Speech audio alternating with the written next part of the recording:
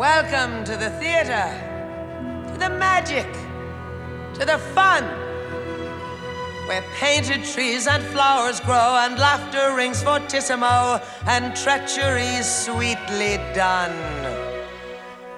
Now you've entered the asylum, this profession unique. Actors are children, playing hide and ego seek. So welcome, Miss Eve Harrington, to this business we call show. You're on your way to wealth and fame. Unsheathe your claws, enjoy the game. You'll be a bitch, but they'll know your name. From New York to Kokomo.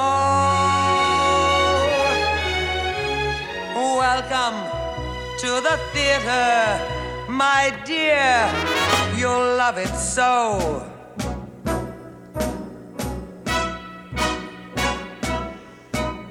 Welcome to the dirty concrete hallways. Welcome to the friendly roaches, too. Welcome to the pinchers from the stagehands. It's the only quiet thing they do.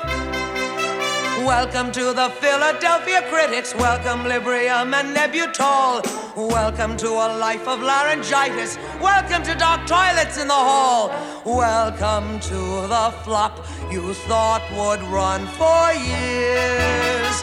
Welcome to the world of fears and cheers and tears.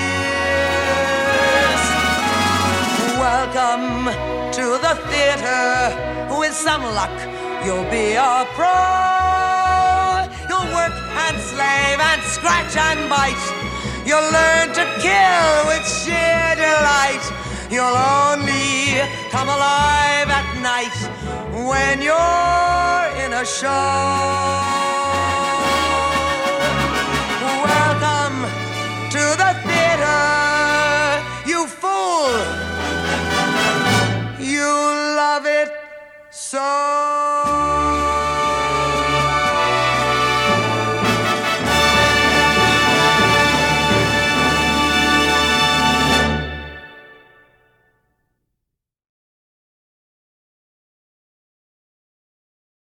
Hi, this is Charles Kirsch, and welcome to the theater, and more specifically the reunion of the 1970 Broadway hit musical Applause on the Broadway podcast Backstage Babble. Of course, it is fitting to have this reunion here because the title is the name of the opening song from the show.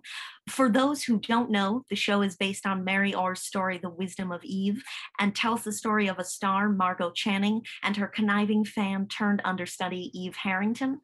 Martin Gottfried called it a glittering, super professional splash of musical theater and Broadway that hasn't been seen in a long time, and I couldn't agree more. That's why it is so exciting to be able to have today members of the cast and creative team to provide fascinating stories and memories about this show.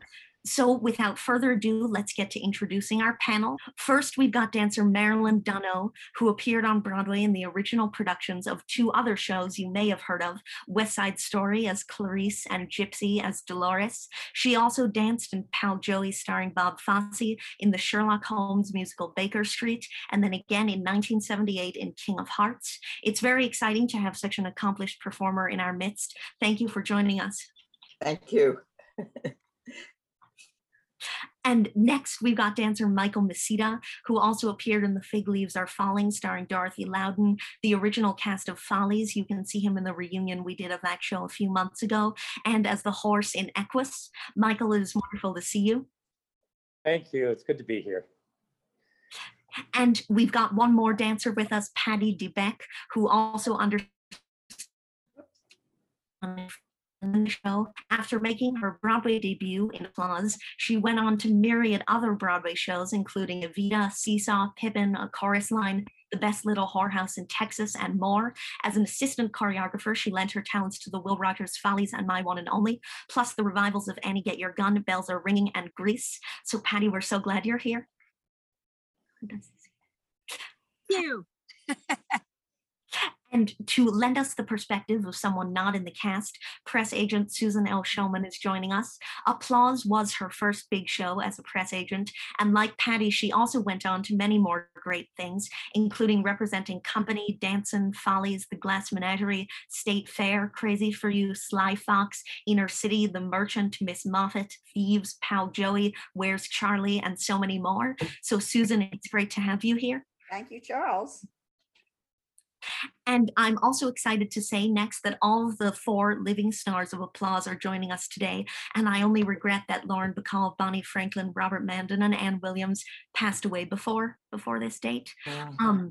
So first, we've got Mr. Broadway himself, Leroy Reams. In Applause, he played Dwayne Fox, and by doing so, created the first openly gay character on a Broadway stage. Since then, he had success with both gay and straight roles in 42nd Street, The Producers, Beauty and the Beast, Lorelei, and Hello, Dolly. He also directed and choreographed Hello, Dolly and An Evening with Jerry Herman on Broadway, and appeared off-Broadway in Sterling Silver and Potholes, and in Sweet Charity on screen. It's so exciting to see you. Thank you for doing this, Leroy. I always love being with you, Charles. And remember, they never proved a thing. Next, we've got the playwright Buzz Richards, or as he is known to you, Broadway actor Brandon Maggart. That title of Triple Threat, he's a triple threat, is well earned from his appearances in Kelly, New Faces of 1968, Lorelei, We Interrupt This Program, One Night Stand, and musical Chairs. He also starred on TV in Brothers and Sesame Street, and on screen in Christmas Evil, The World According to Garp, and more. Brandon, thank you for doing this. Charles, it's good to see you. You've grown up. I think I mentioned your opening song in the Backstage Babble.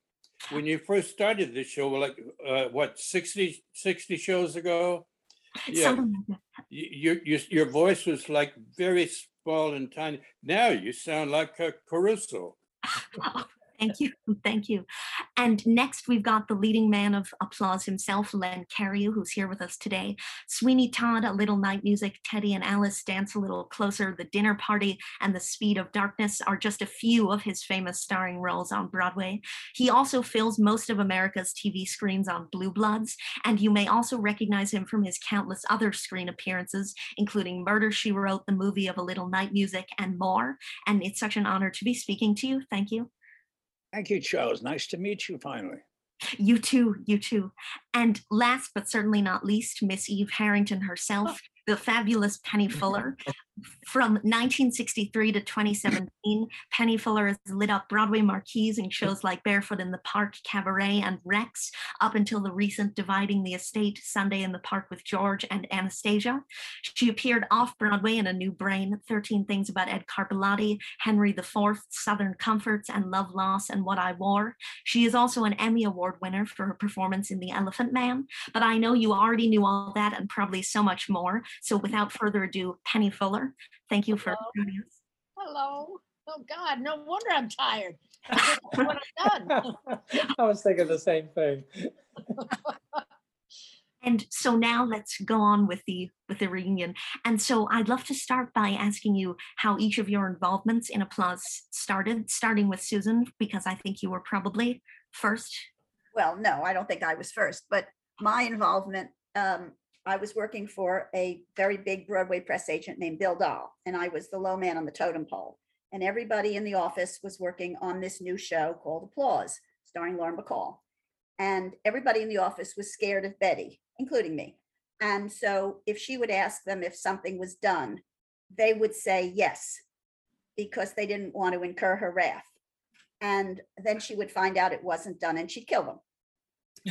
And I was this young press agent, and I wasn't manipulative. I wasn't being Eve Harrington or anything. And if she would ask me if something was done, I would say, I don't know. If it's not done, I'll take care of it. And one day, because I was honest, and one day I was called into Kipnis and Cash's office, and I thought, oh shit, am I going to be fired? What did I do? And they informed me that Betty had told them that the only person that she would talk to in the Bill Dahl office was Susan Shulman.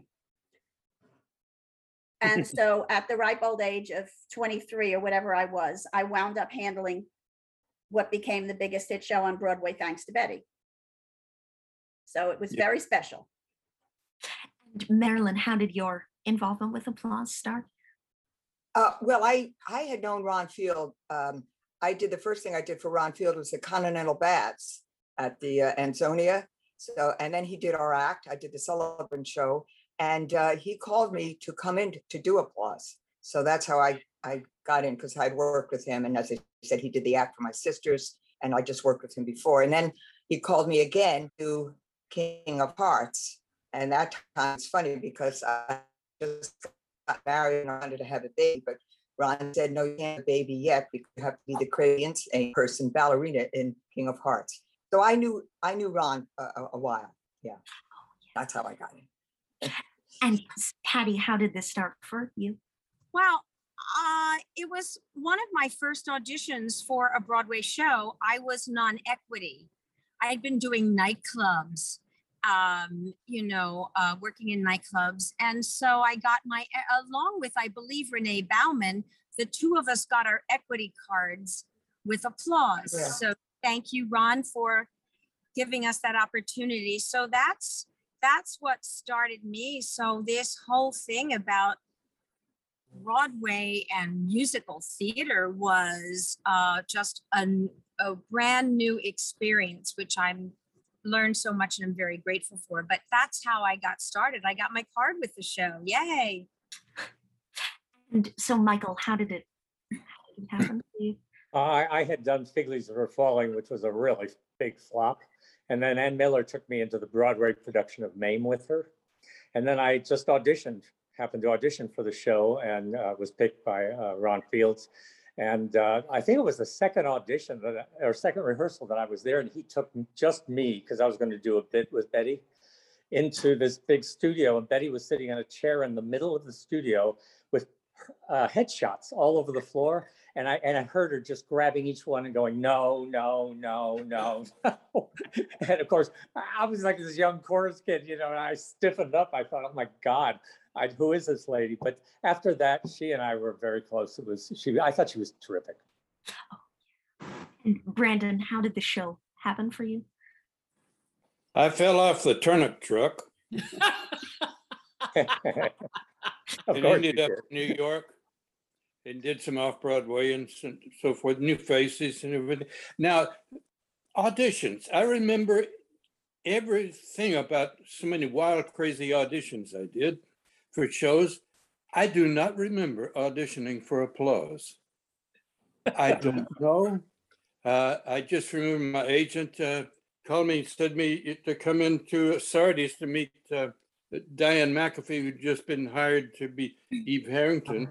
And I'd never met her. I'd never met anybody on the show except her. So I just showed up for rehearsal and held on tight. And Len, how did this come for you? Unlike Brandon, I auditioned 4 times. I was in Stratford, Connecticut, doing Henry V, and I came in June, twice in June, once in July, once in August, and I thought, what is it with these people? But my agent kept saying, "Oh, they're really interested in you, really interested in you," and finally, the last time. Everybody was in the room, in the house, including Miss McCall and our producers and Strauss and Adams and everybody. And Ron came up to me after I'd done the 4th audition and said, Len, I really would like to say that it's yours, but I can't do that. It's not my job. He said, but as far as I'm concerned, you're the guy. And he said, tell me again what it is you're doing now. And we were in the Alvin Theater, which faced, the stage door faced the Amphitheater. And we were bringing Henry V into the Amphitheater in September for a limited run.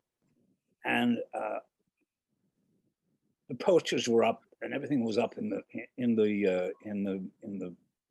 windows.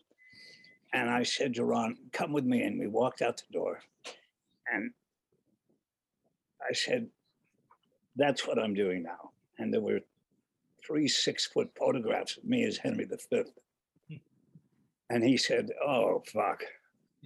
What have I done? I'm really sorry." I said, don't apologize. Don't apologize. Just do me a favor. Bring everybody out through the stage door so you can point that out to them. Would you please? So I think he did it. And because the next day I got the word from the agents that I was the guy. And then Leroy, I believe you were next. Yes. Well, it's a very simple story. I auditioned originally. I wasn't chosen.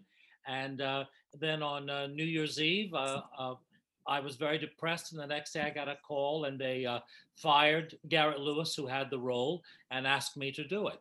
As simple as that. Now I can get into a detailed, long story about how it all happened in Ron Field, but I don't know whether you want to take up that time now or do it later. But that's how I initially got in the show. And then Penny, I believe you were next. Now, wait a minute, Charles, let me insert something. I said I didn't know anyone. I did know Penny before rehearsal because Penny and I had been married. We were married on Route 66. Oh my God. I forgot that. Oh my In a thing called God. The Wedding with Ed Asner and a lot of other people. That was my second television show. Oh, for And God's sake. Penny and I were married on that show. So, hi, Penny. Hi. Hi, honey. How you doing? I think she got cut off again. She's frozen. Just froze. So maybe Leroy, if you want to tell that longer version of the story, that might be good. My story or Penny? No, of your Yeah, story. well, what had happened, to make a longer story longer, Ron Field, who was the director choreographer, the first time I met him, I was a dancer in California. He came out to do a television variety show, and 3 of us were brought in to audition for him. And at the audition, I wore a blue dance pants, a red and white striped shirt, a blue scarf with polka dots, and white jazz shoes. And he didn't even look at me. I didn't get the job. And I mean, I'm not bragging, but I knew I was better than the other 2 guys. And so then later that year, I danced with Sid Charisse on her television special, which Tony Sharmley had choreographed. And there was a big party and for the premiere.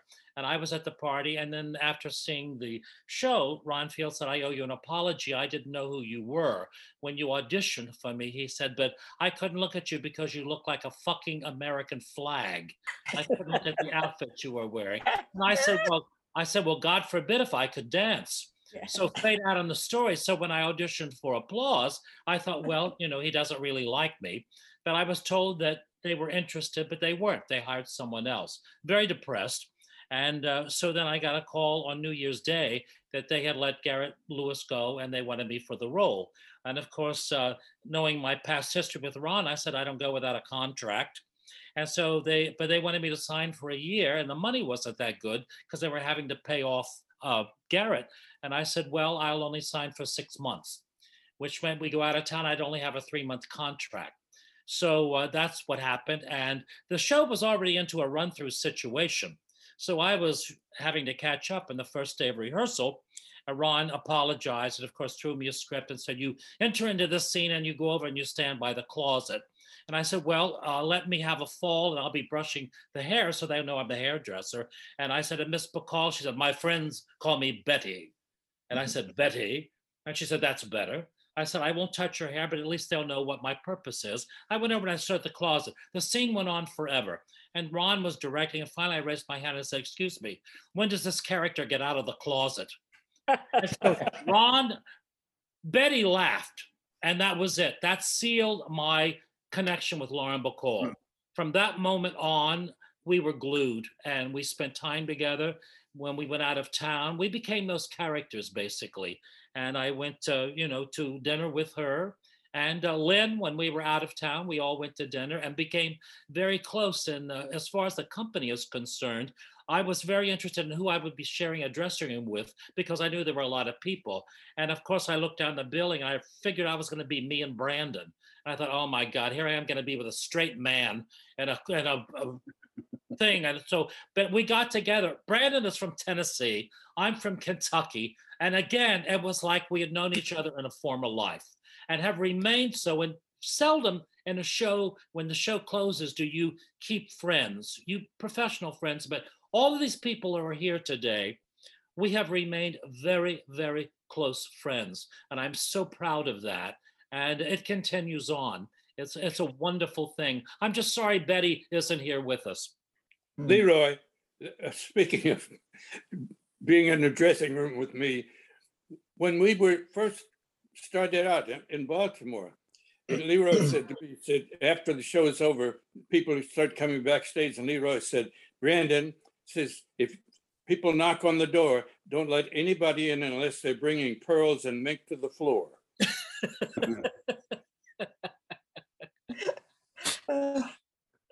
And they came to see Leroy.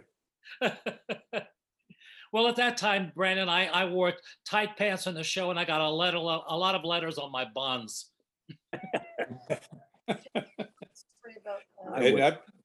Well, okay. Oh no, I used to get letters. I used to get photographs, and I used to pin them up on the call board.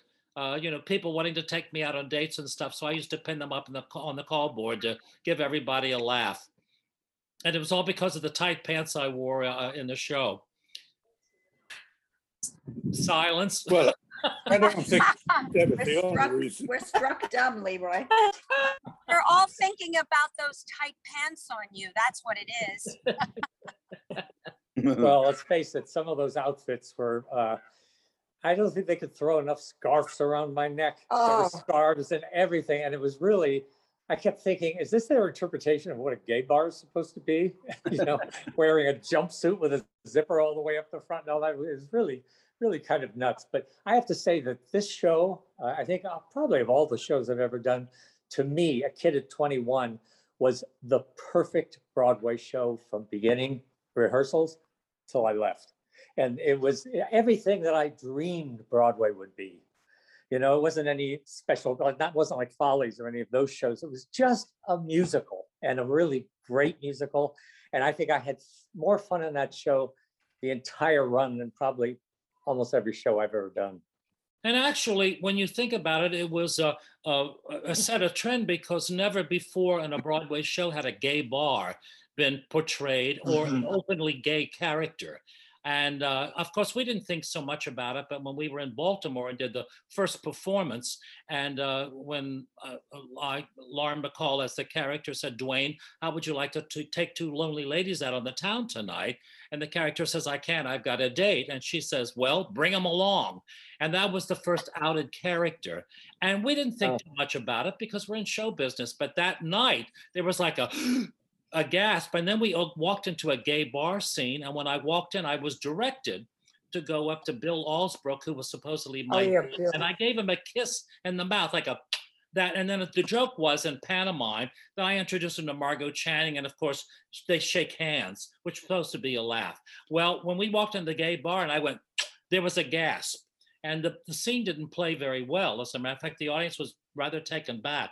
And the next day in rehearsal, when I walked in and Ron said, Leroy, I said, I know, cut the kiss. It was too much for them, so we just hugged instead. So that seems very calm by today's standards, but it was a big deal back then. I didn't realize that. Oh, absolutely. And of course, one of the reviews in Baltimore called us and said it was a lot of homo ho-hum. I've got the review in my book, yes. So it was a big deal when you think about it. That was probably written by a homo who only knew how to ho-hum. And I'll tell you what, Brandon, when he came to the opening night party, he was a very effeminate man with a big opera cape on. So, there you go. The lady doth protest too much. At least, yes. But it was groundbreaking. And actually, Comden and Green, when they wrote the character of Dwayne Fox, not only did they write him as a gay character, they also wanted him to be Black. and that Oh. was not done. Leroy, do you remember what Garrett Lewis, at least, I think you know this, that one of the producers, I don't know if it's Joe Kipnis or somebody. Now, Garrett Lewis was a tall, kind of really handsome, nice guy, talented, but he didn't, they said, Kipnis or whatever said, I don't know, every time he comes into the scene with Bacall, I think he's going to ravish her. Anyway, he was immediately sent to the West Coast. Where he's from. Yes. Where he's from. There you Yeah, go. nice guy, very nice Yeah. guy. And he went on to become a set decorator and won awards and everything. He was a very talented guy and had great taste. When I was a dancer in California, he used to give great yard sales because he always wore designer clothes. So we could always buy his hand-me-downs for pennies. And, very stylish guy, but there you go. I was wondering, Len and Penny, if did you continue with the show? Did you do it anywhere else? No, I didn't. No, I went Did back. you stay with the entire run at the time? Yeah, I was in it for I think 14 months, just a couple of months, over a year. And I went back to Minneapolis to the Guthrie Theater. Lynn was the first principal to leave the show. Lynn And was I stayed with it for the whole run Oh. because I Yes. had a whole bunch of children. And I'd had so many flops before Applause, I can't tell you. And if I had a check coming in every week, you couldn't have pulled me out of that theater. But also, I Brandon, you were very lucrative doing commercials, which is all based in New York. So you had a side job doing a lot of commercials. Yeah, and being a waiter and everything. Yeah. I had to keep a lot of oars in the water at all times, and some of them were in the wrong pool, so to speak. But anyway, yeah. Boy, I discovered rehearsals around that period and did hundreds of them, even to California. And, it always gave me the money so that I could decide if I wanted to leave or go or not do a show or whatever. It was kind of incredible, a side thing. But Yeah, I Dave, left. you did Oh. one memorable commercial where you danced on the tabletop. That's like an iconic commercial. Was it Pepsi or what was it? Dr. Pepper. But Dr. I have to confess, I lied to them and told them I was out sick because they wouldn't let me do the commercial when I Oh. got it. And I went and did it. I jumped up and down this conference table 100 times. And I was having so much fun. But for 3 days, I had to sit in a tub and not do the show because I was so sore from doing this commercial Oh. over and over and over and over and over and over again. But I was always glad that I had the chance to do it. No one really said anything afterwards about it. Well, I left the show and to be a soloist with Elliot Feld, and then I had also gotten mono. But Betty sent me a beautiful card. I said, "Hopefully, I get better." And she says, "I want to see you on your toes again," and which I thought was really wonderful. But then I went back, and I think I replaced Mary Beth, and I ended with Arlene Dahl. Yeah, because that's when I closed in the show. I opened the show and I closed the show, but I left for a while. Yeah. Arlene Dahl So- came into the show. Yeah. Yes. Yeah, she was She the- closed. Yeah, yeah, she closed it, right? she closed it. Yeah, she closed it. I was there the entire time, like Brandon. I stayed, through the closing. But I do, remember. And then there was Ann Baxter that came in after That's right. and before Arlene Dahl. Penny, Oh, shoot. we asked the questions earlier about how you got applause. Charles had Yeah. asked us all before and you weren't on. So I think you should tell that story of, Yes, how you became part of it. here she is. There, Oh, no. now there she is. Okay. Can you hear me? Yeah. Hey, You're back. Well, I was telling that Hal Prince had flown me in to audition for Company, and Hal was really cheaper than David Merritt. I never knew that. Flew me in, and as I was coming out of the door, of the stage door, from my audition, this guy passed by, Bill somebody, I can't remember his name now, and he said, "What are you doing here?" And I said, "Well," he said, I'm the stage manager or whatever he was of Applause, and we wanted you to audition, but they wouldn't pay for you to fly in. I said, well, I'm here. So I auditioned. And then they gave me the script and I flew back to California. And the truth of the matter is, I read the script and I thought, oh God, don't let me get this because it's not very good. So God heard me and I didn't get it. So I was doing a television pilot that was written for me, which I thought was quite she, except that nobody ever saw it, even on the dead pilot season. But as I was having my hair washed in Oray's beauty salon on Santa Monica Boulevard, opposite the Palm Car Wash, my head is in the sink, and they said, your manager's on the phone. And I said, hello? He said, they want you to fly to Baltimore to replace in Applause. I said, oh, really? When? He said, tonight. I was on the plane, and the next morning I went to see the show, the matinee, and Phyllis Ducour, God, how did I get that name? Who was somebody's assistant, Larry Kasher. Yeah. And she said, and I said, you can't put me in the third row. People will see me and they'll know why I'm here. And she said, no, you can say you're visiting your aunt in Baltimore. I said, oh, yeah, right. So I'm sitting there and out comes the chorus and Gene Foot did a pirouette and went, ah, Penny Fuller's in the audience. So that was the end of that secret. Remember him? Yes. Oh, yeah. Yes, I remember. Unforgettable. I replaced Miss Bacall. I mean, I didn't replace Miss Bacall. I went to meet Miss Bacall and I thought, oh, please, God, let her know that if I'm good, it'll only help her because her reputation preceded her. And so that was on Saturday and I opened the next Friday night. Wow. Yeah, That was a lot. Yeah, it was. And I thought you didn't open until we went to the next town. no, I opened in Baltimore. Baltimore. I had 3, because well, I don't think I can tell that story in front of you, Brandon. But anyway, You can tell anything in front of me because I got stories. okay. About me? Oh, well, We all have stories. yes. Well, I said, I don't know, I couldn't do it today, but I was young then. I said, I think you need to fatten up Eve's autobiography that she's telling in the dressing room. It was just too slim. So they did. And so I had my rehearsals, and I mean nothing bad about this, everybody. So I'm sitting there, it's my dress rehearsal, full orchestra, everybody. I mean, I was so impressed. And Larry Kasher, God bless him, brought me a tuna sandwich.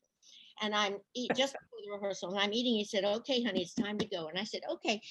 And I looked up in the audience, and out in the audience was Ron Field and my predecessor, Eve Harrington, the predecessor. And I said, oh, why is she there? And Larry said, well, she heard that you got all those extra lines. So she said, this is what was told me. If she had those lines, she wouldn't have been fired. Well, I have to tell you, that's how I got my character, because I thought, okay, honey, you want to see why you're not doing this show?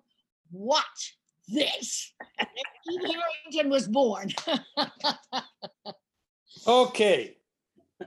The door opens. Now, I spoke with Diane. Yes, her name is Diane McAfee. Matter of fact, now we have 2 grown daughters who are both marvelously successful singers. Fiona's the singer-songwriter of her generation. Maud sang it. Maud everybody knows that story. No, but, not necessarily. Tell their names, Brandon.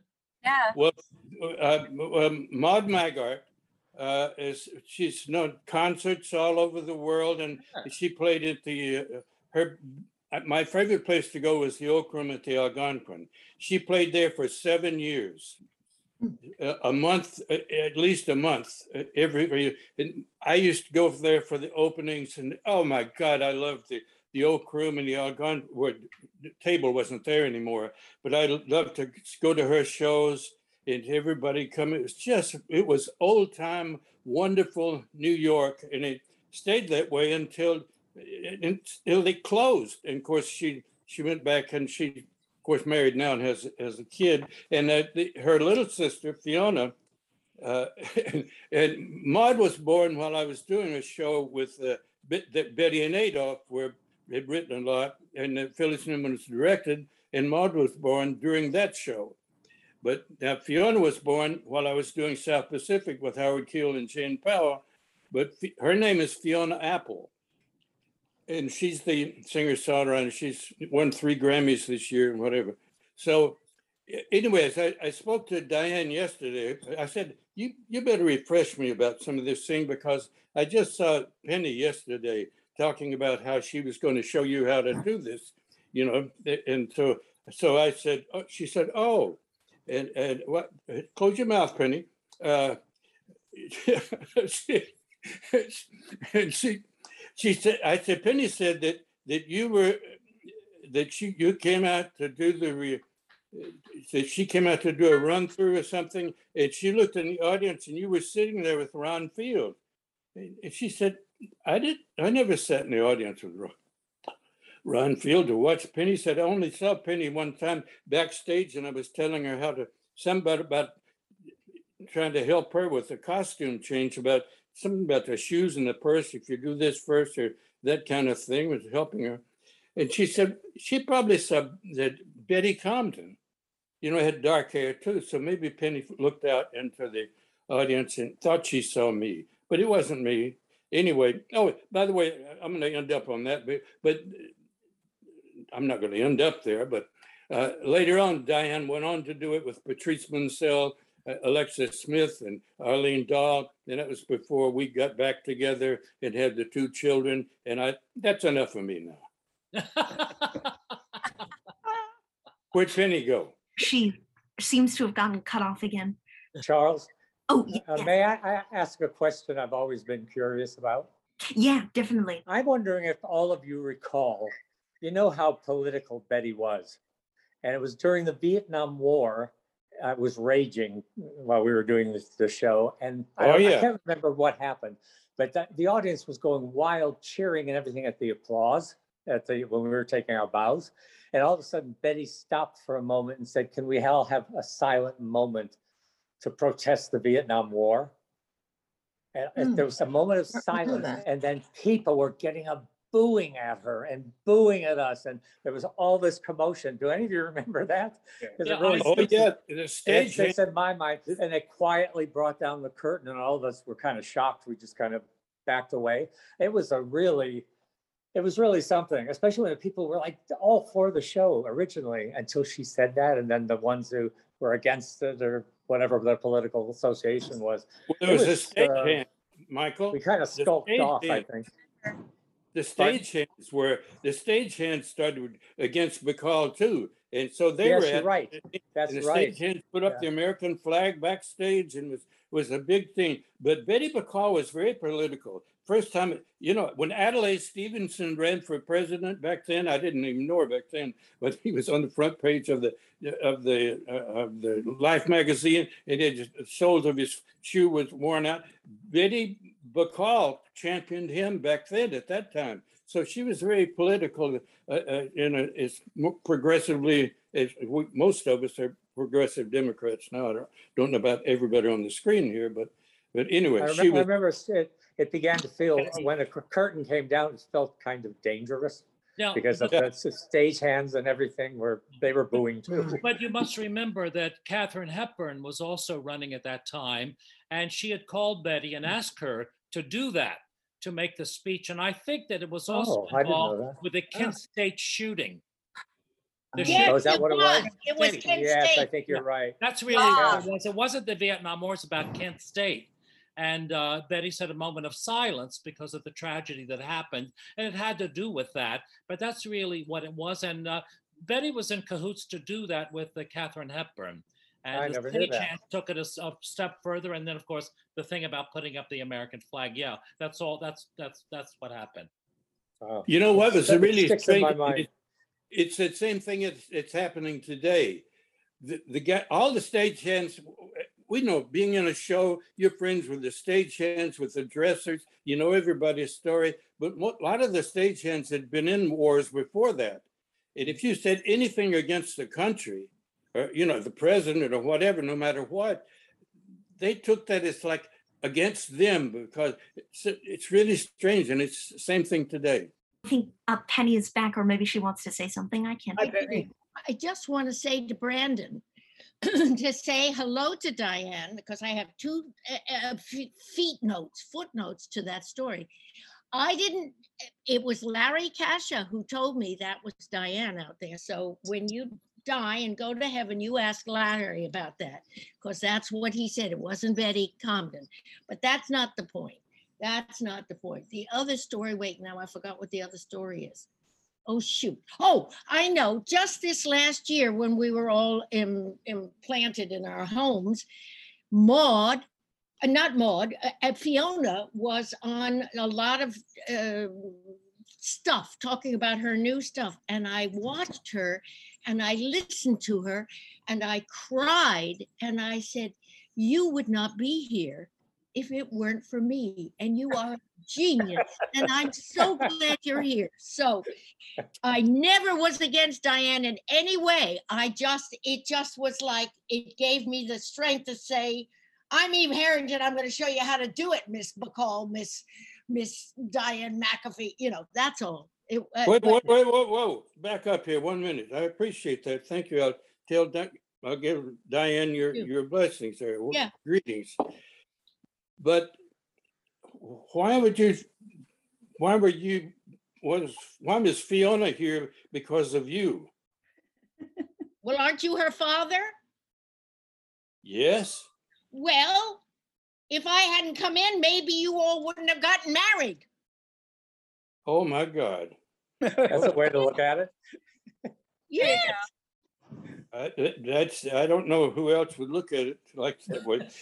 As a matter of fact, when Maude sang at Lynn Redgrave's memorial, Yes. and you came that's the first time I'd seen you. You came up and told her the same story, and I said it's the same thing. I said, "What's that got to do with Maude being here? Of whether you replaced her mother in a show?" So anyway, I shouldn't say any more about that. Well, I'm just saying that's the good that came out of it. If she had to not be in the show anymore, the good thing is she got you, those two beautiful women, and you. It's hard to follow your story, Penny, but okay. I would like to interject here. Because I'm going to be the compromised person here to talk about that. One of the problems with the show, when they cast the show originally, you must remember it was Ron Field's first job as a director. And what had happened in the casting situation, it was the total opposites they were looking for. Bacall was blonde. Diane McAfee was dark. Bacall was from a certain period. Diane was more contemporary. And in her singing too, she had a unique kind of legit voice, but it was also contemporary. So they were looking for that kind of balance. And that's what they did. And I think that when the show got out of town, I think that what Diane had needed was a director to have taken charge, and Ron was not necessarily that. And okay, Leroy, let me stop you right here on that if you don't mind. My apologies. Yeah. So I told Perch, as I said, Diane and I had the same agent, so we were friends. I did know Penny before, but I told Perchner, the assistant stage manager, called me in Baltimore, and he said, "Brandon, I got bad news. You have to tell Diane she's being fired. She's being replaced." I said, "Oh." I said, "Why?" He said, "Well, they figure," and it was true that she wasn't as strong, of course. Who the hell else is strong? Maybe Penny is strong as on stage and scenes as Bacall. I don't know. But Diane was young, which the character was supposed to be, a waif coming off the street and young. And he said it wasn't a challenge. I said, I called Ron Field. I said, "Ron, I didn't know that Penny, she'd been replaced." I said, "Ron, she's not a challenge." I said, "What challenges an older actress more than a younger actress?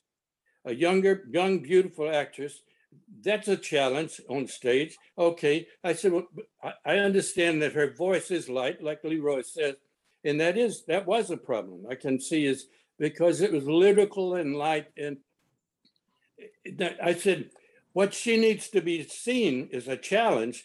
Penny, it was in the audition scene. It was like it was set up by the stage manager holds up he says a line or something, and then Eve Harrington says her thing, and it's over, and everybody said, you got the part, that kind of thing. So I said, Ron, you have to see Eve Harrington's 11 o'clock number in that audition scene, and it has to be that the audience doesn't know it's an audition scene. I said, it has to be seen that she's on stage with the stage manager and she's doing raging, like Penny said that she was, I'm going to show her how to do the part.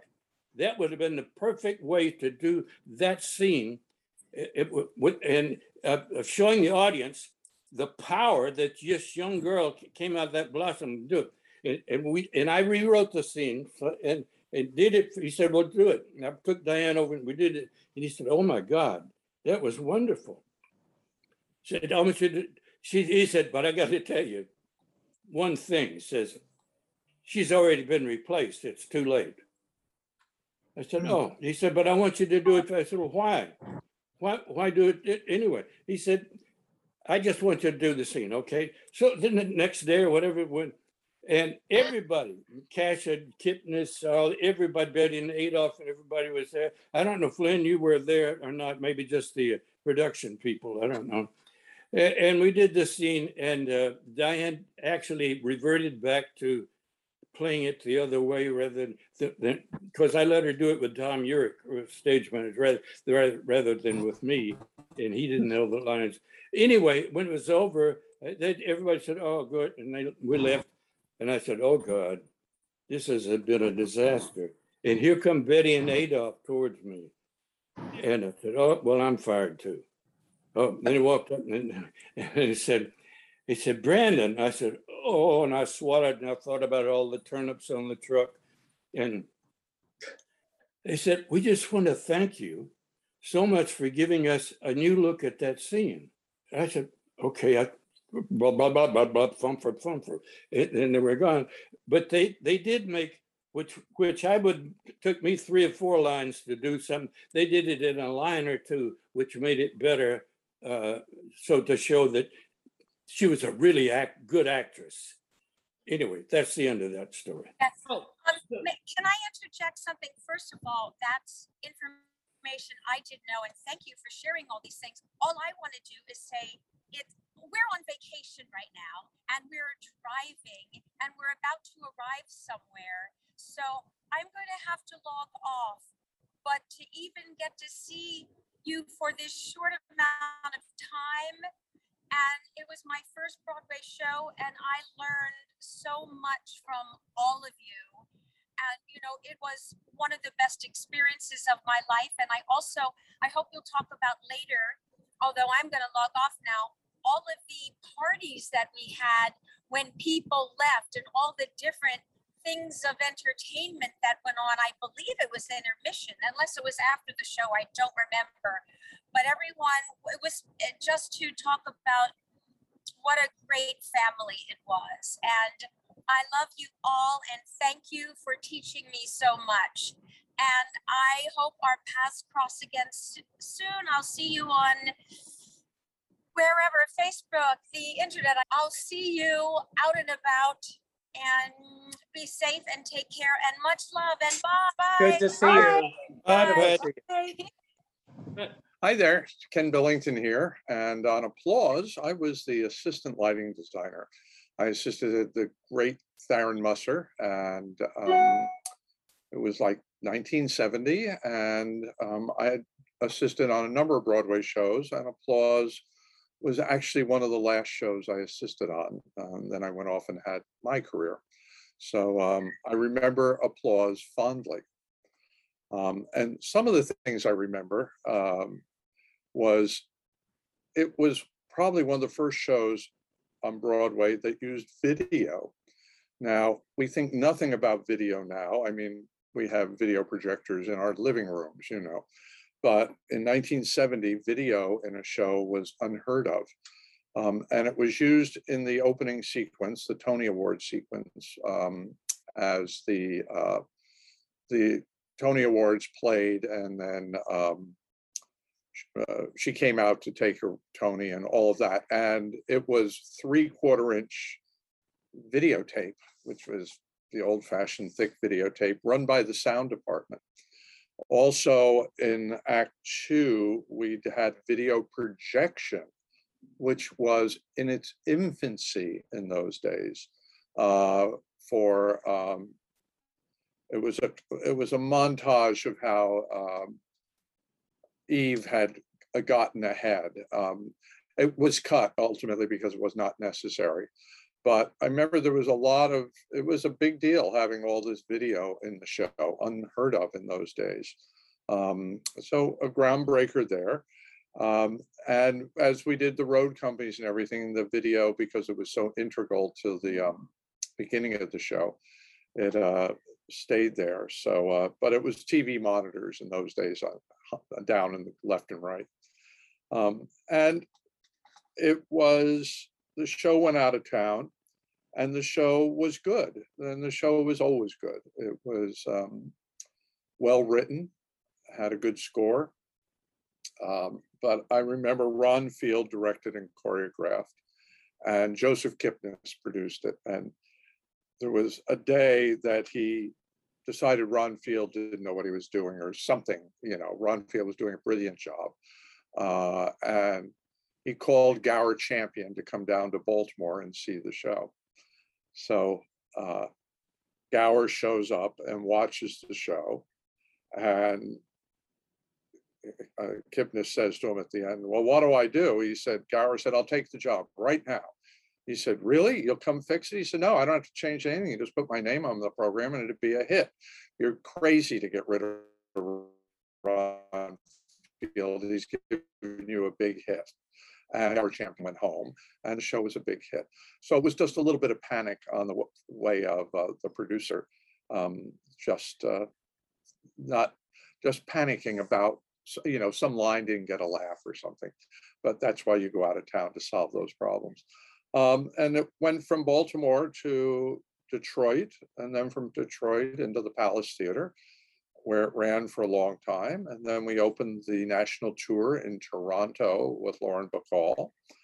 And then we did it was Equity Bus Truck with Patrice Munsell as, and then I think the second national was Elner Home. Oh boy, I just thought of that one. She replaced Lauren Bacall after it left California. So it was done, and then did it in London. I went over and did it for Tharon in London with Lauren Bacall, where it was also a big hit. And that's where they made the TV special, which I don't even know if you can find it on YouTube, but there it is.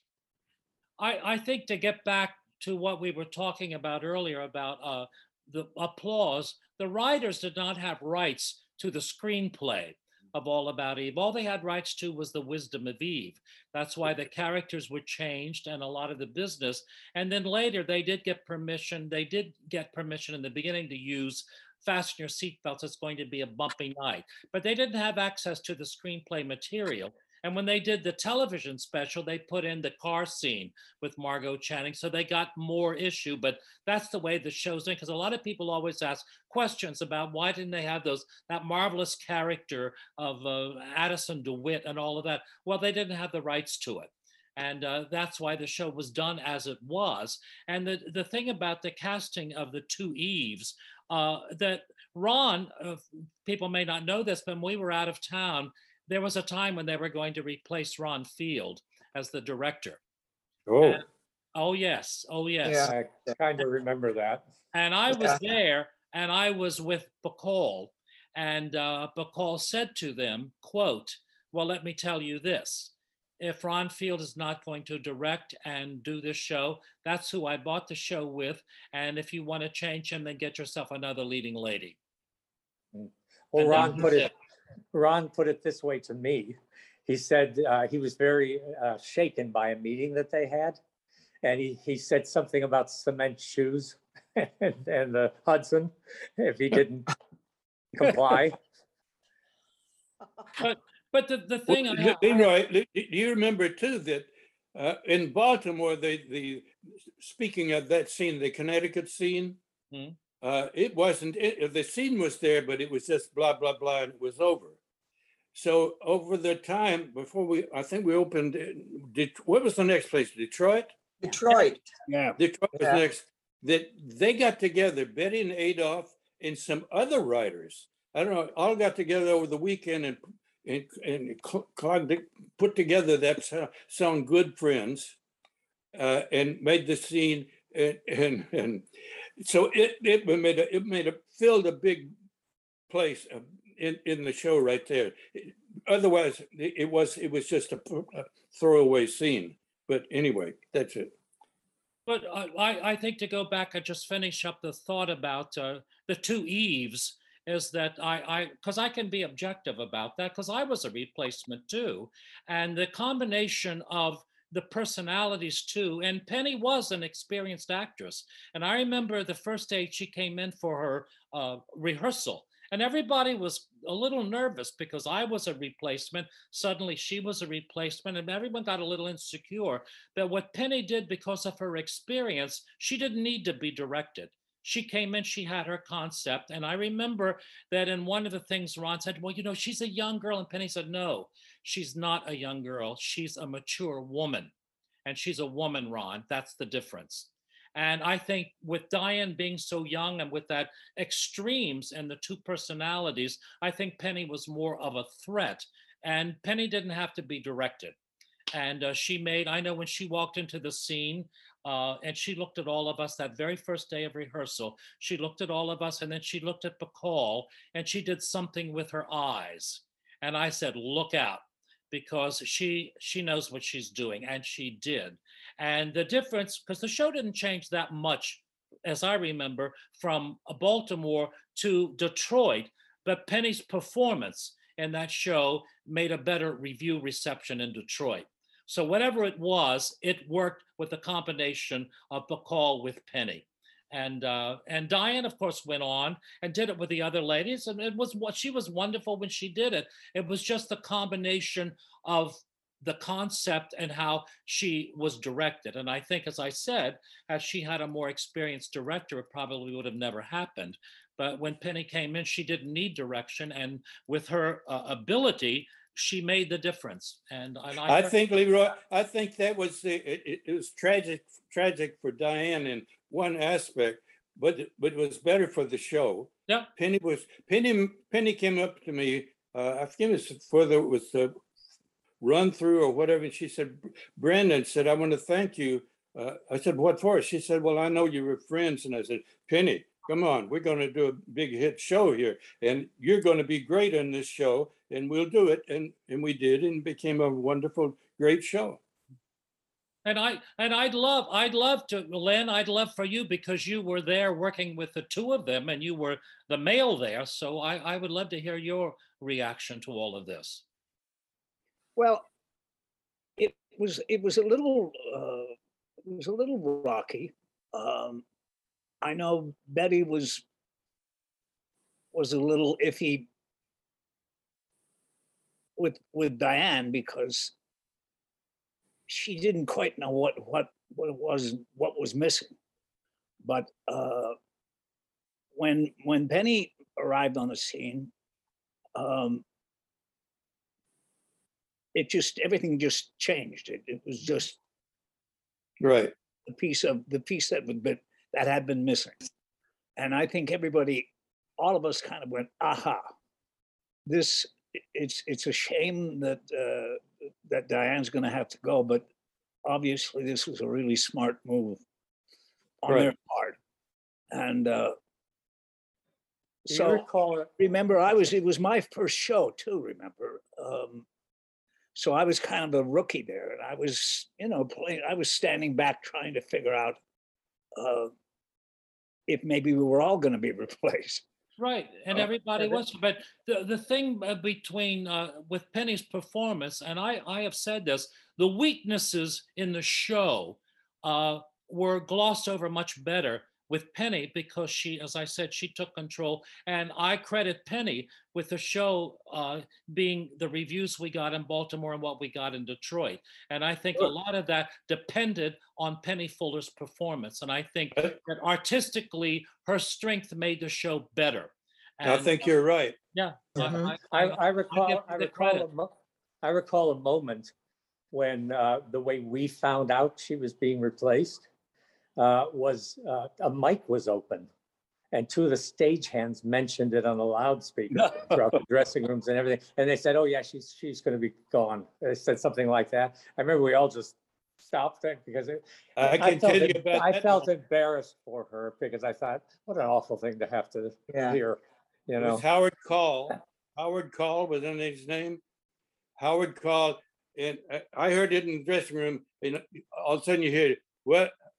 Diane's being replaced." Said, "Well, a friend of mine saw the run through in New York and said he didn't like her at all." And I said, "Oh my God, I know this is going." I went down the hall and opened the door to Diane's dressing room, and she heard it. And I said, she said, waved me off. "I got a show to do," you know. yeah, it was a kind of an awful Matter of moment. fact, when she closed, you might remember, Mike, there was some tears in some eyes, and not that she was, you know, because it was a tragic story.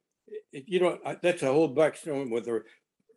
When I fell in, well, her parents had been in show business. When I met her at Sardi's, when Peter Serragetti, I didn't know her. She didn't know me. Her mother had been in the George White scandals. Her grandmother had been a ballerina at the Hippodrome. Her father played clarinet for Harry James Band. And as I said, I never met anybody in family was in show business. And I know I like the Barclays of Broadway, and I like the, you know, my mother thanks you, my father thanks you, my sister thanks you, and I thank you. I thought that was the greatest story ever. Oh, I never knew that. But it ended that way in that show business, and that it turned out that was the best thing. Yeah, I would like to just bring up a thing about Lauren Bacall. That people must remember that to take over a role that was done successfully in the movies by Bette Davis was a big chore. And this was Bette carrying the show. And she wasn't a singer dancer per se, but she was musical and she had great style, but she had so much pressure there. And I'll never forget when we did our Gypsy run through in a theater, because we actually, in those days, we auditioned in theaters and we did the Gypsy run through in a theater. And I remember that day. And during that short period, I can't explain it to you, but I had a kinship with Bette. I can't explain it, but it was there. And I saw her waiting in the wings, and she was visibly shaking because, as I remember, like everybody in show business was out in the audience that day, like David Merrick and Hal Prince and and Bette was really nervous, and no one would go near her, and she was visibly shaking. And I went up to her and I grabbed her hands and I said, "Why are you so nervous? It only depends on you." She laughed and she said, "You son of a bitch." She said, "Don't leave me, stay here." I said, "Of course I'm going to stay here."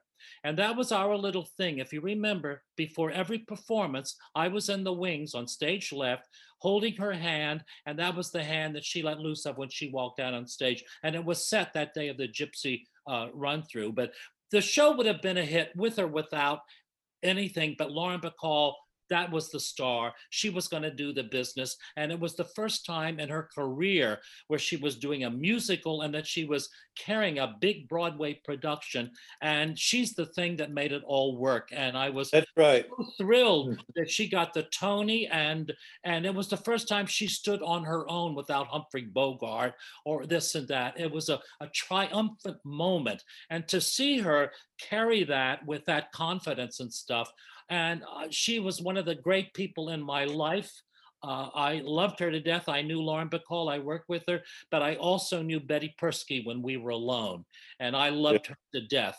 And Lauren, That was Betty's real name, in case people don't know. And Lauren Bacall, listen, I have a shrine to her, what she did with my life and what she did with all of us, how she affected all of us and that time that we had together. And I know how important, when Len was the first person to leave the show, that Bette made us do this big party for Len, because you know, she loved Lynn, and she loved him till the day she died, as we all did. And I had to say, because you're standing there, Lynn, you were the first straight man who ever said to me, I love you. My father never said it to me. My brothers never said it to me. And you were What the first about straight me? man. Well, darling, we did more. But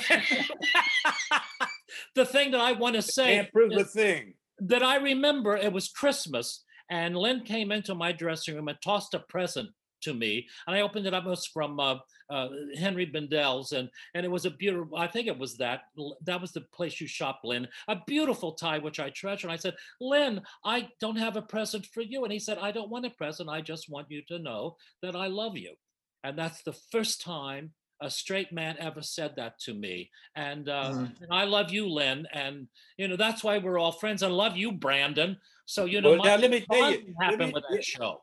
Yeah, let me tell you about Lynn Carriou. He Oh, was please. the centerpiece. He was the centerpiece. Believe me, he held everything together. I think he held Betty in check too. I want to talk to Marilyn a little bit about Ron Field, because I know that you had a close relationship with him, not just in Applause, Yes, but in a few shows. right. Yes, yes. Well, as I said, the first thing I did, I think, was the Continental Bats at the Ansonia. And then With I Betty did Lou. a lot of Sullivan shows, because he did a lot of that. And then he choreographed our act, because I also had two sisters. We were all in shows at the same. In fact, when I was in West Side, Dorothy was in Mr. Wonderful, Lillian was in Little Abner. And at that time was when Ron Field did our act, because he was also going with Ron Lewis, who was a choreographer at the Latin Quarter. And so we would rehearse at the Latin Quarter to do our act. And then I did Applause. And then, as I said, I did King of Hearts. And that was one of my favorite shows that Ron did, that I did. And he was supposed to do another show, he told me. And then that's when he got very, very sick.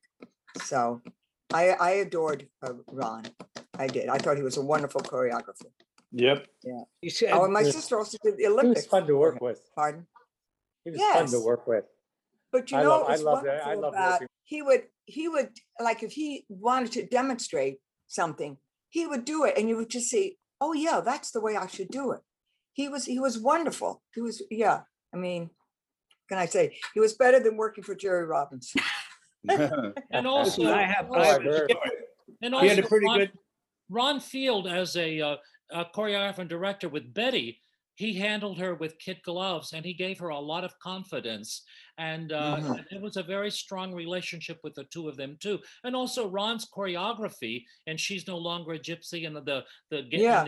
bar scene was really wonderful. And he was a very creative guy.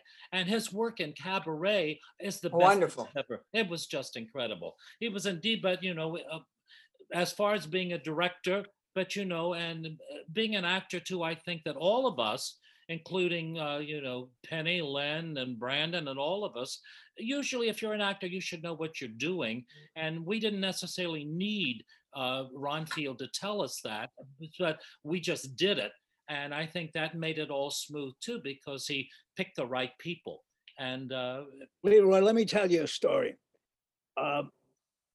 This is something that I've never forgotten.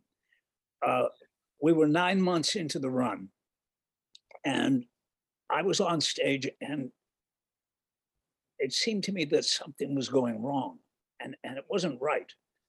And I couldn't put my finger on it. And I called Ron, and I told him my problem. I said, would you come and see if I'm just being nuts or whatever? And he said, okay. So I said, just don't tell me when you're coming, just come, and then come backstage.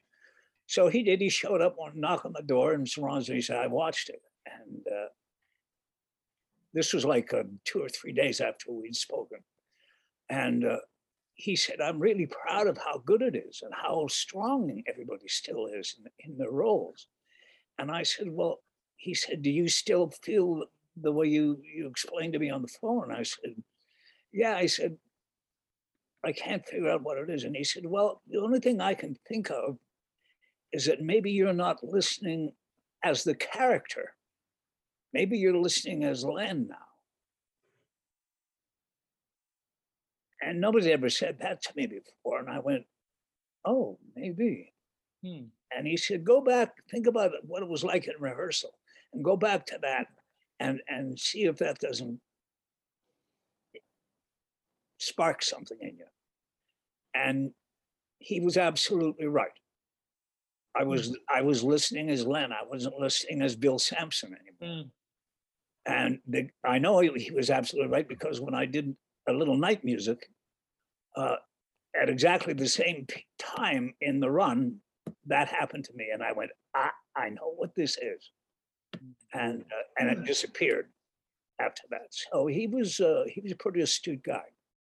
Well, and also I think while we're all reminiscing, I would like to bring up Bonnie Franklin, who, you know, whose character had absolutely nothing to do with the plot of the show, and yet she had the big production number, which stopped the show, which made no sense to me whatsoever, because it should have been Eve's number. You know, she should have been talking about the applause like it was on the film.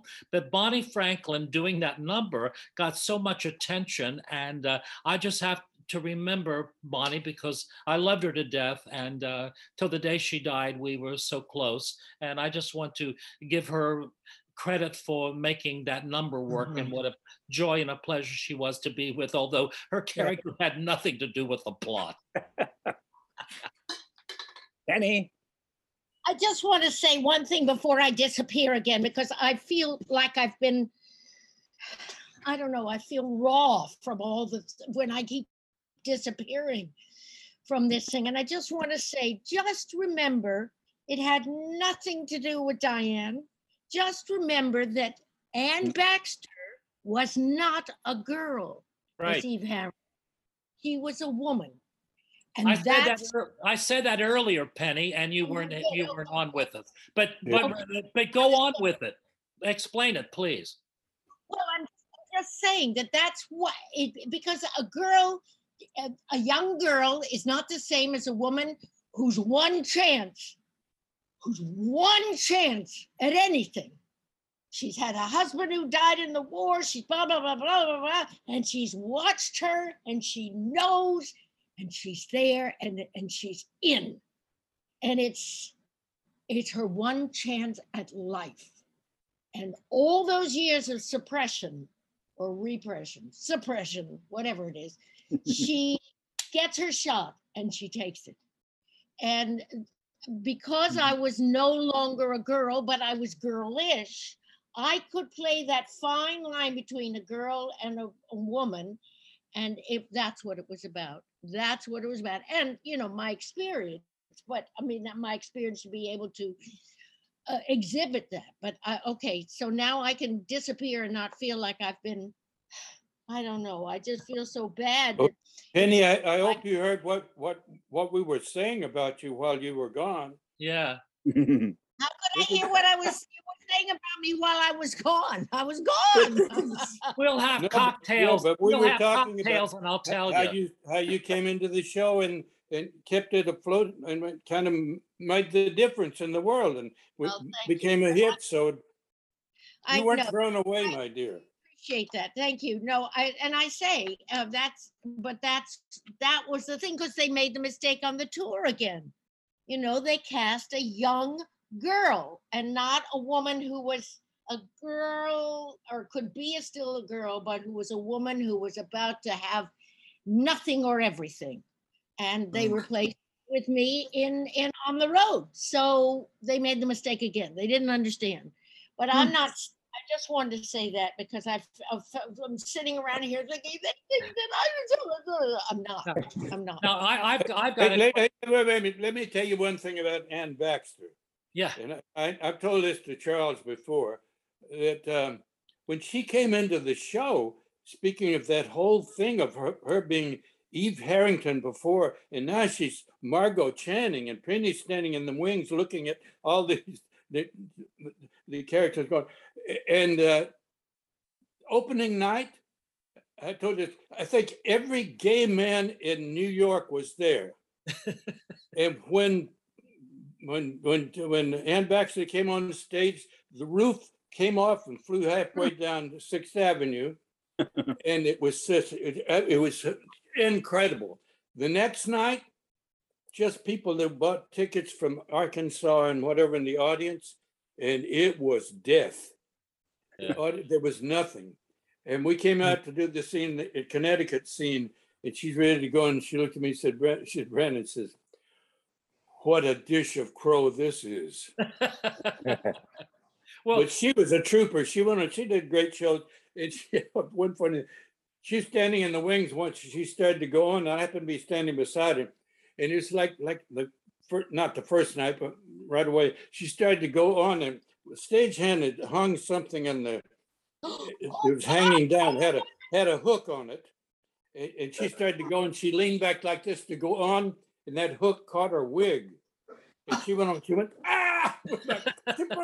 Went on and did the scene like it happened.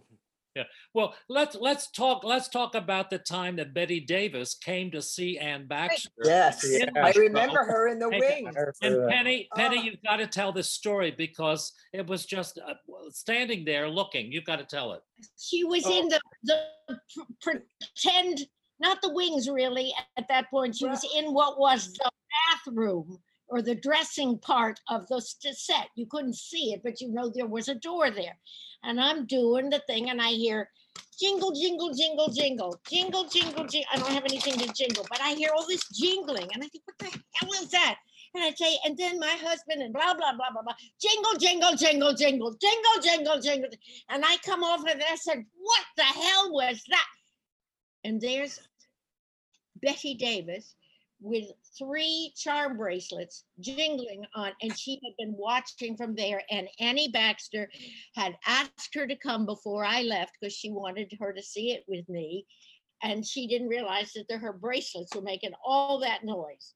And that's what that was. And we later became friends in other things, in TV things. And we laughed about that for years. Is that what you want me to tell? Yeah, but then also, but the moment where you came on as Eve and you're standing there looking at Ann Baxter as Margot Channing, and then the real Margot Channing behind her in the wings, to concentrate to get through the scene. Right, that was we were all jangled. And the reason she was in the wings, we were sold out and they couldn't get her a seat. And that's why they put her in the wings so she could see the show. Yes, before. Well, I just want to say one other thing, one other story, and that was during the rehearsal for Anne, everybody was trying to be so helpful, and they were, moving her, touching her, and moving her over here, and saying, "No, no, honey, you come over here." And she was like this, and it was awful. And the poor stage manager thought he was doing good, and he was saying, "No, no, no."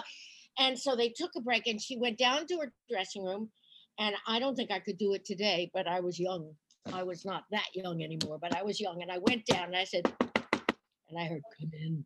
And I said, "You listen to me. Everybody in Hollywood wanted that part. Everybody wanted it, but you're the only one who knows how to play Margot Channing. So don't you listen to those people. They're only trying to help, but you follow your instincts and you do what you know is right." Okay, now I'm going to go take a break. And it really was helpful because people were really, they were trying to help her, but the worst thing you could do is touch them when they're trying to, blah. Well, Eddie Nolfi, who was the dance captain, put her into the show. And the first day that I rehearsed with Ann, I came in and Eddie was like a little Hitler. He would say, "On the 8th bar of the step 2, touch the thing, do the thing, 8th bar count." And it was so confusing. And I just whispered in her, I said, "Honey, all it is walk, walk, walk, touch. Then go back the other way. Walk, walk, walk, touch." She said, "Is that what he's trying to tell me?" I said, "That's what it is." And she said, "And you will not leave my sight from this moment on." And that's because it was all too technical. And she was wonderful. Anne was terrific in the part. Yeah. Yes. Great. Yeah. Hey, listen, let's mention Tom Rolla. Oh, Yeah. Tom Rolla was Crazy Tom. was his assistant. He was Ron's his lover, assistant Brandon. He and was his partner lover. and Come on, everything tell me. else. Huh? He was his lover. Ron, Yeah. he was Ron's Well, lover. I said his partner, I don't know what else, but he was his lover, right, yeah. And Tom, I can't tell a lot of things Tom told on himself about his life before this and being, well, I can't tell that, but but anyway, I hadn't seen Tom Rowland for years, and I'm out here in California, and I'm having with Marion Mercer and somebody in the one of the cafes, and I have this dinner, and I look up and I say, "Boy, this is delicious." And the waiter said, "Well, tell the chef." And I looked, it was Tom Rolla. Yeah. Tom Rolla was the Yeah, chef. he a became great a cook. chef. Yeah. And then he opened up they opened the gardenia room, and it is, of course, Tommy's gone now. He passed away last year, but it's the longest running cabaret theater in America. It's where Maud made her debut. I think, Penny, didn't you sing there? Yeah. Yeah, and Leroy, Yeah. and everybody we know practically. It was a wonderful place, and anyway, Tommy was great, and Tommy married a doctor. They were partners in the club. Bruce Loman is his name, and he still runs it, I think. And it's reopening again, of course, of the COVID thing. It's opening again next month. So anyway, Tommy was a great, wonderful character and rather flamboyant. Yeah, excuse me, Charles. I have to go. I've got a rehearsal. Oh, that's too bad. But I'm thank gonna you. have to leave. Oh. Everybody, You work. How dare you? this has been an absolutely a delight. I'm 74 years old and I can't believe I'm still doing this. But at any rate, I've got a rehearsal about 15 Now, wait a minute, minutes, Michael. so- Before you go, all I'm going to say to you is keep it gay, keep it gay. Okay. We're Yeah. actually working on that number today. So thank you all. Bye, Michael. No, good to Len, see you. Kenny, Brandon, Leroy, Bye. all of you. And thank you, Charles, Bye. so much. Oh, I thank love you. doing these interviews with you anytime. Oh, me too. Me too. Okay. Plus, everybody have a good life. Thank Bye. you. Bye. Charles, I need to go as well. Oh, would it be all right if I asked you one more question before you go, or Sure. because I'd love to make sure I don't miss asking you about Lauren Bacall, since you were playing her leading man, Mhm. and what it was like for you to be working with her. Well, it was quite extraordinary, actually. And we became lovers, she and I, during the run of the show. And I finally had to, the year was up. I'd signed for a year, and the year was up. And I was being called back to the Guthrie Theater in Minneapolis. And I wanted to go back and do some Shakespeare. So I opted to get out of the show at that time. But we had a wonderful relationship, and we had a extraordinary thing. Everybody in the business, of course, always came to see the show because of Betty. And so we had this ritual that whenever there were royalty, theater royalty in the audience, and they were coming backstage to see Betty, Betty would say to Leroy and I, "Come by the dressing room, so-and-so is going to be here." So, and one night, the Lunts were in the audience with Noel Coward.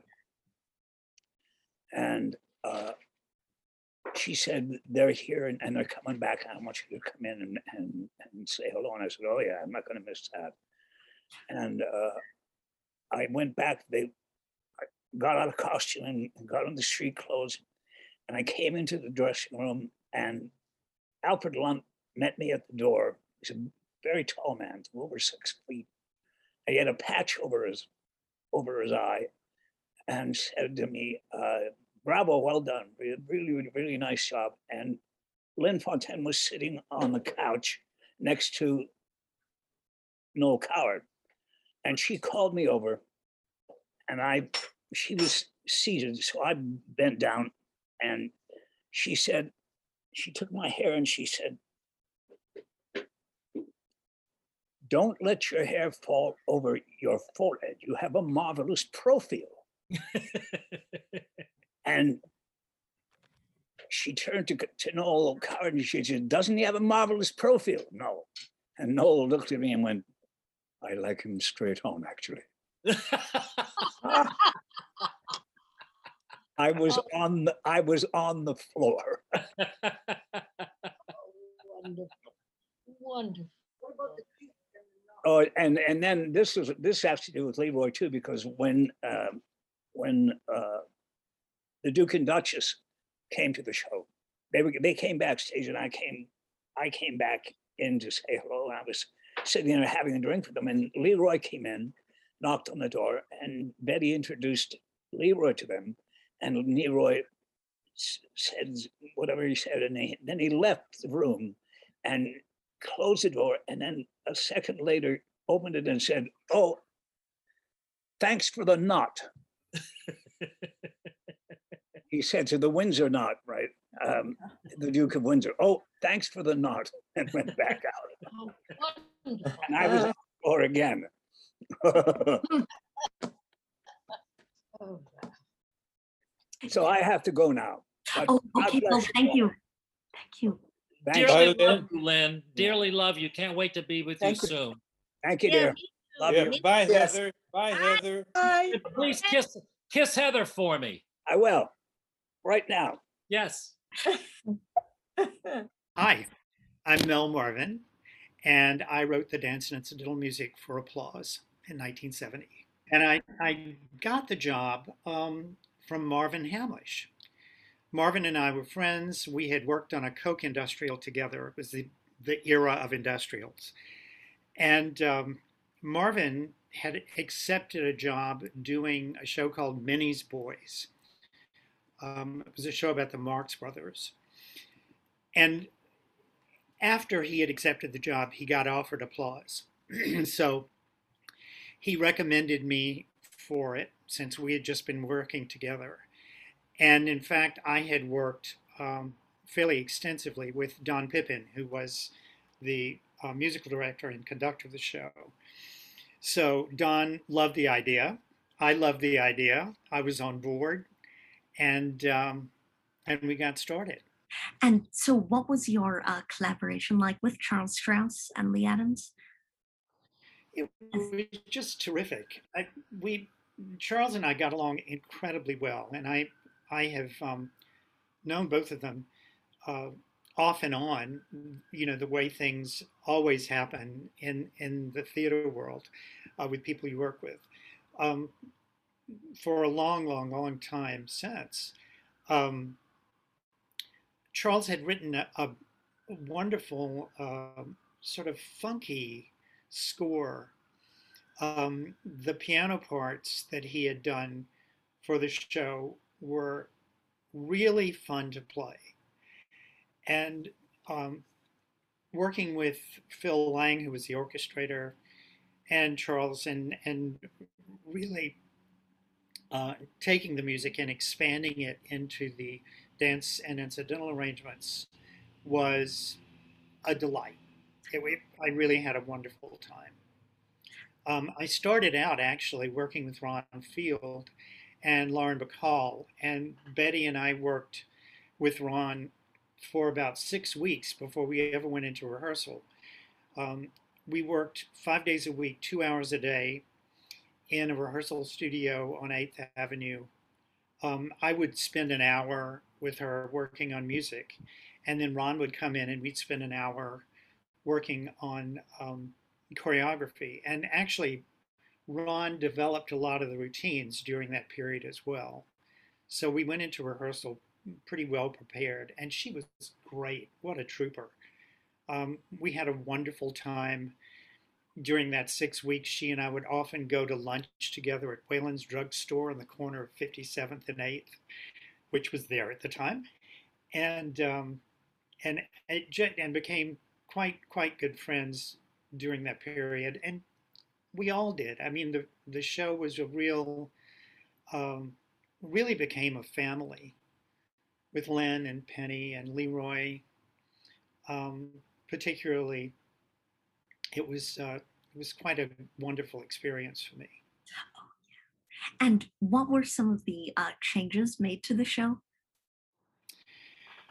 Well, there were a lot of refinements made to it, and of course, the dance arrangements changed, every 3 days, um, and a couple of numbers were rewritten during previews. I remember "Fasten Your Seatbelts" was a new number that was added after we had done the show out of town in Baltimore at the Mechanic. Other numbers pretty much stayed the same, but arrangements changed. Yeah. Yeah. And then are there any other memories you'd want to share of working on Applause? I don't know if anybody talked about what happened at the Mechanic during the previews. Oh, The first day that the set was up, did you hear about this? no, The first day that the set was up, we were in previews in the Mechanic Theater in Baltimore. It was one of the first sets that had tracks and that were remotely activated. And on the first day of techs, something went wrong with the system, and all of the sets came out at once and crashed into each other. And fortunately, nobody was hurt, but it set us back a few days because they had to do all these repairs to the set, and it was just a wild time.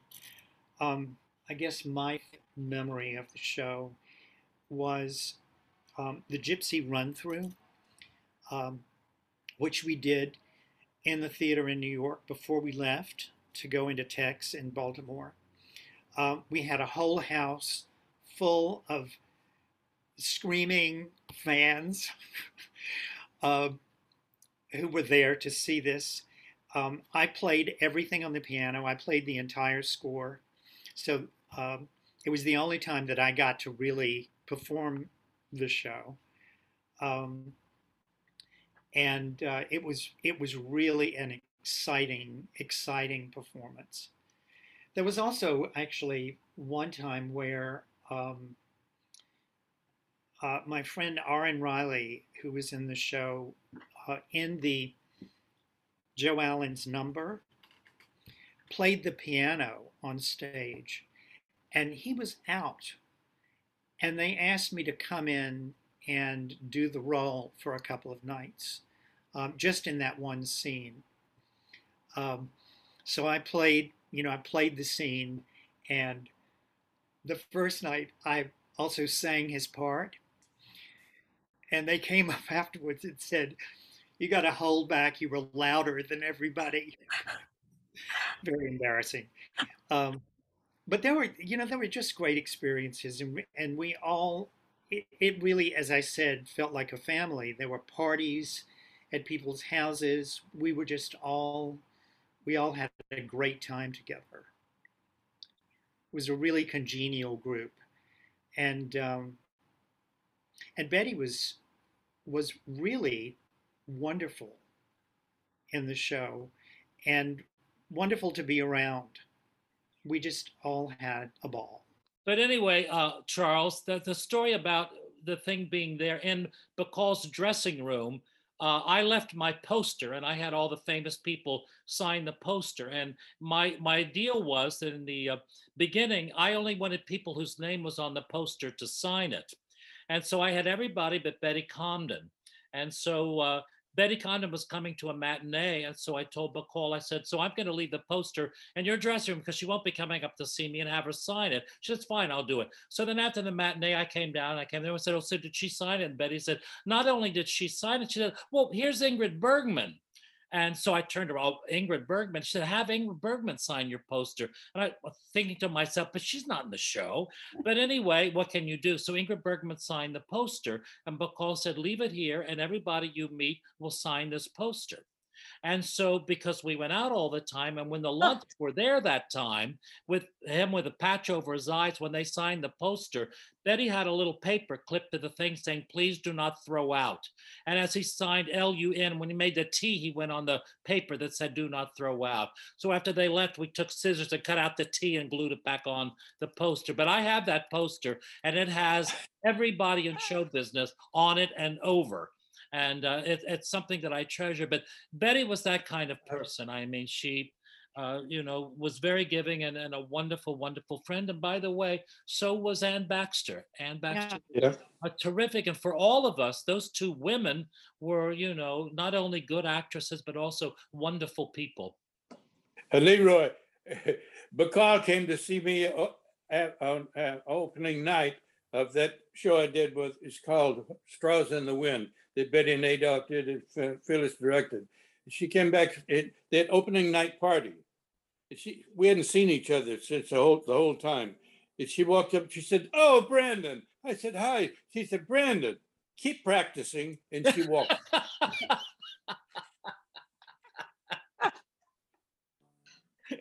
Great sense of humor. She had a wicked sense of humor, but I loved it. I loved it. Yeah. So there we are. Charles, there's a line in the show that, and it's unfortunately they couldn't use the line from the movie where Thelma Ritter in the movie said, "Everything but the hounds are yapping at her rear end." And of course they changed it to, "Wow, it's like being back in group therapy." And that's what this has seemed like to me today, that we're all in group therapy. Yeah, but I got kicked out so many times, I feel like I need another therapy session. We'll send you Every the time there's a recording. matter- That's right. Yeah. You did very well, Penny. Yeah. Thank you. Kept making I an was very entrance. scared. Every good actress likes to make an entrance. You kept making an entrance. We were all glad Yeah, to well- see you. And then Can I tell you a really quick, silly sidebar to the Penny coming in story? Yeah. go So, ahead. so I'm the young press agent, and I am finally going to be sent to Baltimore to cover an interview that Diane was scheduled to do. And between the time I left the office and the time I got to the airport, something happened. And I was paged at the airport in New York, and they said, "You're not covering that interview." And I didn't know what had happened. I had no idea. But you're still going to Baltimore. So I go to Baltimore and I arrive in Baltimore, and the leading actors in the show knew who I was, but the chorus people really didn't, because we hadn't had very much interaction at that point. And so suddenly I was around, and I was backstage, and I was around. And as you say, there was a buzz that something was happening. And Jean Foot, the aforementioned Jean Foot, came up to me and said, "We have all discussed it, and we think you are the new Eve Harrington." Well, I missed all that. I'll tell you later, Penny. Okay. Okay. Anyway, of course, it was ridiculous, but it was like, I was the only new face that nobody could pin to a specific job or a specific role or something. And so for half an hour, the rumor was that I was Eve Harrington. And of course, needless to say, I was not Eve Harrington, the new Eve Harrington, and it was Penny. But it was like Jean Foot. You were the Eve Harrington in the press office. I guess so. Although I don't know who I was undermining. I don't know. Very funny. Well, I'd love to close by asking all of you one question, which is, what do you think was the magic of Applause, that it was such a hit? And let's start with you, Marilyn, to answer that. Oh, that's a hard question to ask. What made it a hit? Well, see, I was with it, and then I left, and then I went back with it. So it's hard for me to say, because it was a hit. I just think it was a wonderful show. I don't know what more to say about that, because as I said, I left and then I came back, and it was like like mixed kind of a thing. But I loved the cast. I mean, and I just enjoy doing the show. Yeah, that's all I have to say. And Brandon, what do you think about that question? Why it was? But several things. One, the New York needed a hit at that time. And when we came in, it's like we blinked an eye, did a preview, opened, and boom, rave, nominations and everything, and we won the Tonys and everything, and it was a big boost. It happened at the right time. Plus, it was a good show, and we had, with Bacall and Lynn and Penny and Leroy and others. It was just supposed to happen at that time, I think. And it was, of course, coming from the iconic story, of the movie and the book, and before that in the story. And like Lynn said, everybody in the world came. So it just had a wonderful opening, right, Susie? It was promoted like crazy. And it said, boom, that was it. I mean, that was a big part of it. Yeah. And Susan, why do you think that it was? I think part of it was that in those days, shows were created around a star. And that doesn't happen anymore. And so they, Comden and Green and Adams and Strauss and Ron and everybody, created applause around what Betty brought to the show. And they took all of her, persona, her skills, her, whatever was limited, they presented it in a way that made her shine. And if you think about it, that doesn't happen very often anymore. Now somebody is cast to fit into a show that has already been written. And I think that was part of it, because there have been a couple of revivals and none of them have worked because it was so specifically a time and a place and a persona that was very specific. Yeah. And Leroy, what do you think about this question? Well, again, you had all professional experienced people doing it. First of all, you had a strong story. So the plot worked. You had two professional people and the writers of Comden and Green to adapt it, but they couldn't use the movie script, unfortunately, but they did a good, and also Charles Strauss and Lee Adams wrote a good score and a wonderful number and applause. And then you had a major movie star surprising people that she could be on a stage singing and dancing. And you had very professional actors who knew what they were doing. And as I mentioned before, because Penny didn't hear it, and Penny Fuller's performance, that helped to make the show. I swear to you, that's what made it the hit. The people Right. would come to see Bacall, but it was Penny's performance that made the balance. And also the gay thing that was unique that Ron brought to it and that they had written. I think that made it a legendary now classic. But the show, unfortunately, has never been in the revival mode that it's worked past that. But it was at the right time with the right combination of people. And that's why it was a hit. And Lauren Bacall's star power. And I'd love to give you the final word of this program, Penny, about why you think that this was. Oh, well, I just have to tell one thing before I say that about Bacall.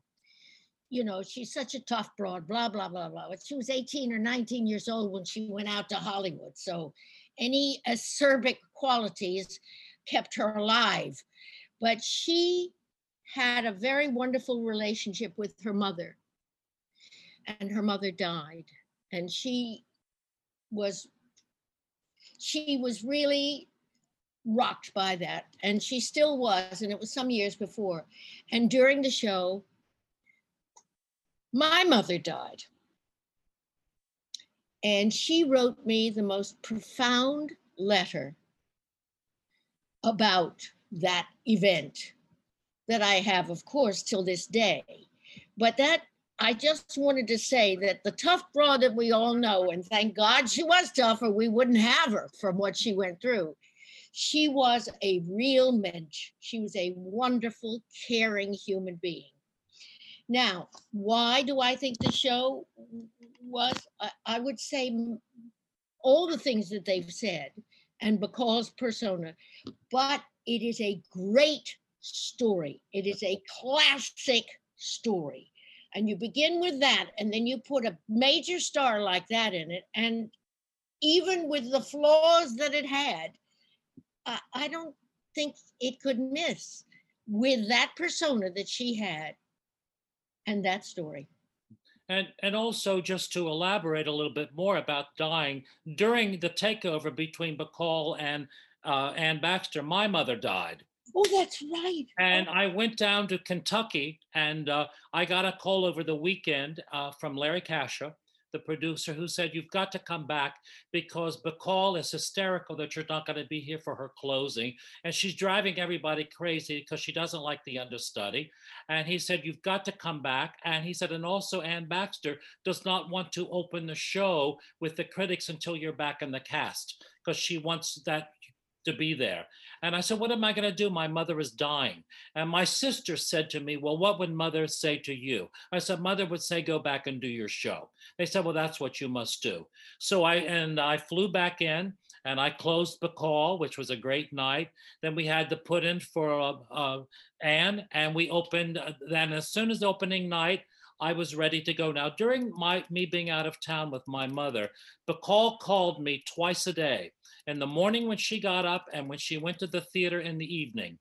And she said, "Do you need to have my heart doctor come down to see your mother? I'll have him fly down." She said, because we had that mother thing, as we all did. And then when I opened with Baxter, I was leaving the next day to go back. Thank God my mother was still there. She died shortly thereafter. But on my dressing table was an envelope with a round trip ticket and $100. And I knew who it came from. I knew it came from Ann Baxter. So I went by her dressing room to thank her, and her assistant, lady who dressed her, said, "Please don't, Ann feels so terrible about you coming." And I said, no, I know that she did this and I have to thank her, because there was no note attached. And by the way, the producers didn't reimburse me for my airfare, and I was docked for the time I was away. So that's show business. But as far as those two ladies are concerned, that's who we worked with. They were fabulous. And Ann Baxter's book, Intermission, by the way, I recommend to everyone to read. It's a brilliant book. I don't know why Meryl Streep never bought it and made a movie of it, but it's a wonderful story about her time in the bush country with her husband. And that's it. Our mothers. Yeah. Leroy, I do know that, speaking how you said, don't let anybody come in unless they bring in pearls and mink to the floor. What did you give your mother before she died? A mink coat. A mink Yep. coat, yeah. So I always said I was going to buy it for her, but the funny story is that Larry's assistant lady, and you said her name, Phyllis. Yeah, she worked. She had contact with Michael Forrest Furs, and the wonderful designer who worked for him, who Betty Comden always used. I can't think of his name now.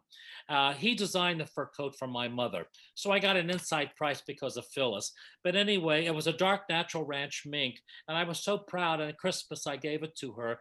And when she took off the box and she looked at the coat, she said, "I thought it'd be one of them blonde ones with the big hood that goes over your head like Betty Grable used to wear in the movies." So I could have gone to the Ritz thrift shop and got something similar, but anyway, but I got her the fur coat. She didn't get to wear it very long, but she got it. Leroy, tell them what your mother used to call you. Oh, the best looking thing on that stage. That and Mama's little hothouse flower. Mama's little hothouse flower. Yes. And I was and still am. Yeah. Wow. And ours too. Well, Charles, what a wonderful thing you've done here. Oh, thank you. Yes, Well, thank you. all Thank you for- so much. Thank you. I appreciate didn't get to see much of it, but I enjoyed it. Because every time it would get juicy, I would disappear. And you would disappear. It was very frustrating. Great to have great memories in your heart, and then to have somebody bring them out and to see all those guys that I haven't seen in so many years. Thank you, Charles. Thank you. Thank you. Thank all of you for doing that. It's been just wonderful. And also, Congratulations, Charles. Thank you. We're so impressed, Charles, that first of all, that you're even interested in hearing all of these war stories, and it gives me hope for the future. Yeah, like I say, Charles Kirsch is a breath of fresh air. Yes. And with a big hope, if any more young people come up like him, Broadway's gonna come back bigger than ever. That's right.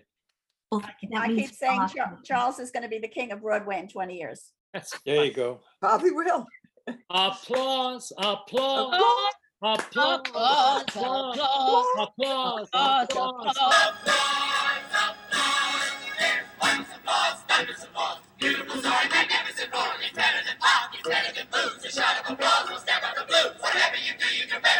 We're doing it to the beat of applause.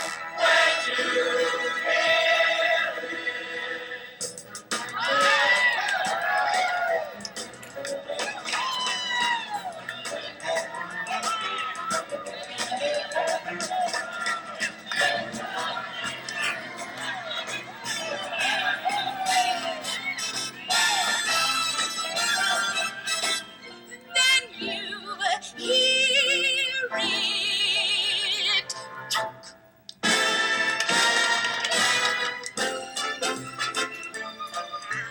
Love, applause, applause. Give the old girl a clap, fellas. Welcome to our